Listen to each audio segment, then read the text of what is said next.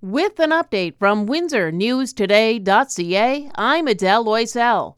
The OPP is investigating a crash that killed a 20-year-old from Windsor and sent a truck driver to the hospital with life-threatening injuries.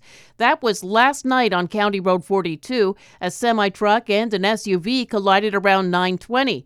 The crash shut down the road between Lakeshore Road and Patillo Road until 8:30 this morning. Police would like to hear from anybody who saw it. Windsor Police believe an early morning fire at a store on Tecumseh Road West was set intentionally.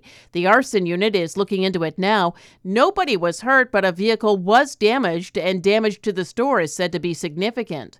4 local paramedics have been awarded the Governor General's Emergency Medical Services Exemplary Medal.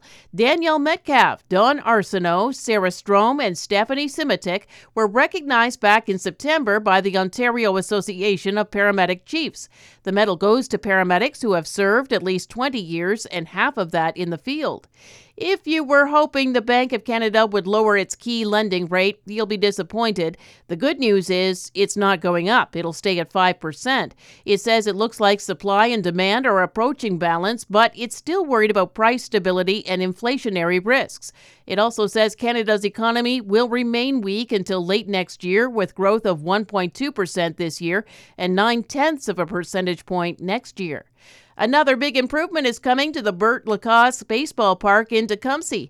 A $250,000 contribution from St. Clair College will help pay for in-ground dugouts.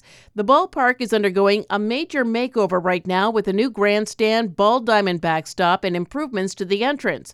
But dugouts weren't part of the first phase of the project. Thanks to St. Clair College, the dugouts will only cost Tecumseh $125,000.